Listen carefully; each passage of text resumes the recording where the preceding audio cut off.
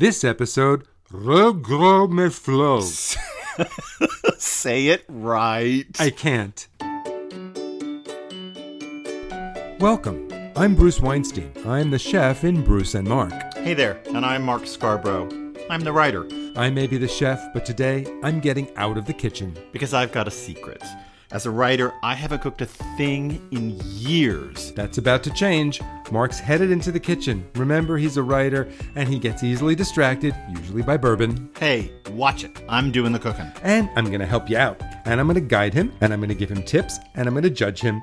And so after 25 books, he can finally say, Hey, I f***ing made that. We have been watching a lot of Danish TV lately. We have. So much that Bruce told me the other day he only is going to watch TV in Danish form from now. Everything from Borgen about their politics to the killing about their murders. Oh, if you haven't seen Borgen, the prime minister, about the TV drama about the first female prime minister of Denmark. It's unbelievable. So's the actress. I dreamed about those characters after that. We watched it. I think I looked it up online, right? There's one murder every century in Denmark. Which is why in these murder mysteries... They're a murderous lot on TV. Well, it's also why they can put 20 detectives on one murder case and spend 6 months because there's so few murders. But I think my favorite part about Danish TV is whenever there are Swedish characters and they come back and forth across that bridge that connects Copenhagen and Sweden, they speak to each other in their own language. So you have this conversation with Danish on one side, Swedish on the other, and they all understand each other. And if you haven't heard a lot of Danish lately, you know that it is a pronunciation. You heard it in the opening of this podcast. No. So anyway, a friend recently served us this Danish dessert, Regros me flow. Okay, now, Bruce has notorious pronunciation problems. No, I just have marbles in my mouth. So it's... I'm laughing too hard. You have to say an O, but you form your mouth. No, form your mouth into an O, but say a long A. But that's not the problem. It's the D at the end of the word that sounds like an L that you don't pronounce. Excellent. Well, our friend Sylvia, who made this for us, punted to the German. She just calls it Rotgrot, and I'm happy with that. Rotgrot, which isn't even really good German. That's just some terrible mispronunciation of German. Rotgrot. Anyway, no. What is Regros? Well, Regros means red porridge. Basically, it's a fruit pudding. Thickened usually with cornstarch. We are using in this version tapioca because we like it so much better. And it's traditionally made with red currants. And it's a sweet, tart, sour tapioca pudding that's bright red and delicious. You'll see how this goes. Yeah. It's really amazing. We make this, clear pudding with fruit juice and berries, as you'll see.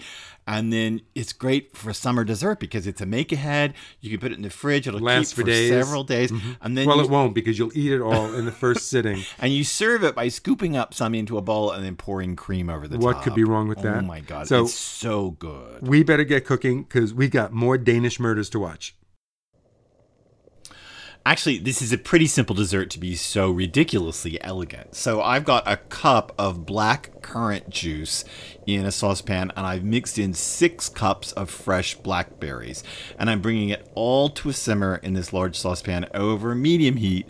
Once it comes to a simmer, I'm going to stir it well, cover it, reduce the heat to low, and simmer it for 10 minutes. And you don't have to write any of that down because this recipe, as in every recipe we give you on Cooking with Bruce and Mark, is at our website, bruceandmark.com. So we should say right here that you could alter this to your taste, right? You could use a set of juices. You don't have to use black currant juice the way I did. In fact, traditionally, this is a red currant dessert. Okay. It's almost always made with red currants and often which are raspberries. In short supply in the United States. Well, often. you grow them for me, so I can do, make this but in the they're summer. a short supply in stores. You could use, you could find raspberry juice and use, let's say, fresh strawberries, fresh hulled sliced strawberries and raspberries. And to be completely honest, usually when this is made with gooseberries and red currants and blackberries, those are such strongly flavored berries that in Scandinavia they make this just with water. But I liked the idea of adding some fruit juice to it because our berries are not wild and they're not going to have as intense flavors there. If you find salmon berries or bilberries, well, step off and get away. But you can make your red girl with that. You can use cherry juice. You can use, basically it's a cup of juice or water, and you want to have unsweetened juice. Okay. A cup of juice and water with 6 cups of any mixed berries, and that includes sliced strawberries, blueberries, pitted cherries, gooseberries. Actually, you don't even need to pit the cherries necessarily, because you're going to be straining this and the pits will come out. Yeah, because then, and once we do all that, right, then's going to come the hard part of this dessert. Yeah, we'll get to that. But right now, let's just have this keep simmering for 10 minutes to soften the berries. So Mark is ready to move on. He's going to take those cooked berries and the mixture and strain it from the saucepan. Right, and I'm straining it through a fine mesh sieve. If you use a regular colander, That's not a sieve. No, but if you use a regular colander, it's all going to go through in the ways that you don't want it to go through. Just to clarify, kitchen utensils, strainers are strainers and colanders are colanders. And a colander is actually not a strainer. So if you have a recipe that says... a sieve, as we call it. A strainer is the same thing as a sieve, which is a fine mesh thing, and it catches all bits of stuff and lets the liquid come through only. If you're a real fancy person, you have a chinoise at home, which is a conical shaped very, sieve. very fine mesh, which will almost clarify stock for you. Right. It's a crazy thing. It's an old throwback term for when I guess the French thought Chinese people wore conical hats. So they called them chinoises. They did. So what if I just used a regular colander? If that's all you had, then you have to line it with a couple layers of cheesecloth. Can I line it with paper towels? No, Why because not? paper towels will dissolve and melt, and they're a mess. You need cheesecloth. And the nice thing about cheesecloth, or you could even use a jelly bag, is that you can actually bring the corners together and squeeze a bit to get every last bit out of this, which you can't do if it's in a strainer. I can guarantee you that if you don't have a fine mesh sieve, you're not going to have a jelly bag sitting around the house. Of course, you probably don't have cheesecloth either. If you're going to the store to buy cheesecloth, in the supermarket, in the kitchenware aisles where they have the cheesecloth, they have fine mesh strainers hanging right next to them. Okay. Buy yourself one. So I've done that, and now I've got all these berry solids. Well, that sounds disgusting. And you're doing this over a bowl, because we don't want to... He's not draining them down the sink. Right. I'm catching the juice below, and I've got berry solids, which sounds very disgusting. It sounds like something septic. But I've got all these berry solids in the strainer, and so what do I do about them? You've got a big wooden spoon here, and start stirring them and smashing them and pushing them and rubbing everything through the strainer, so that all you're going to be left with are the seeds and any skins and any tasteless pulp. All the juice and any bits of pulp that could make it through are going to go through into the bowl. And this could take some time. Yeah, it's going to take you a few minutes to do. It takes a little bit.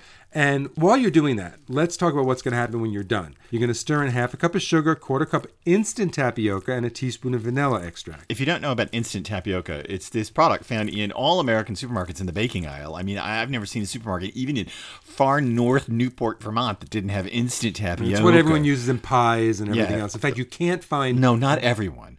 Old ladies and you use it in their... You can't find real tapioca in most supermarkets, or pearls, but you can find the instant, which is pre-steamed and ready to go. And it's those pearls ground, steamed and then ground up, and it's a terrific thickener. And so we're going to let that mixture sit aside just for 5 minutes to rehydrate the tapioca pearls a bit before we cook them. And we're going to whisk it while it sits aside, right? Yep, so that they don't clump up, they stay separate. Okay. And then you're going to bring it back to a bubble over medium heat, whisking until it thickens. And then that's really it. You'll pour it into a bowl. You'll let it cool 4 hours or up to 3 days. Well, so it's not going to be ready to eat, right? Not until later. Ugh, those Danes are a patient lot. And now for my favorite part, tasting and judgment. I really don't get this judgment thing. I mean, you're standing right here. We even decided on the recipe for the podcast. Yeah, but it makes you nervous. Yeah, but I get stabby when I get nervous. Yeah, fortunately, you don't need a knife for this dessert. No, you don't. So I've dished it up a bit into our dishes. And again, what I like to do is just pour whipping cream over it. You just pour it right on top. I could just mainline it. And then eat it. The Danes like it. The way I've seen it traditionally served is with whipped cream. Yeah.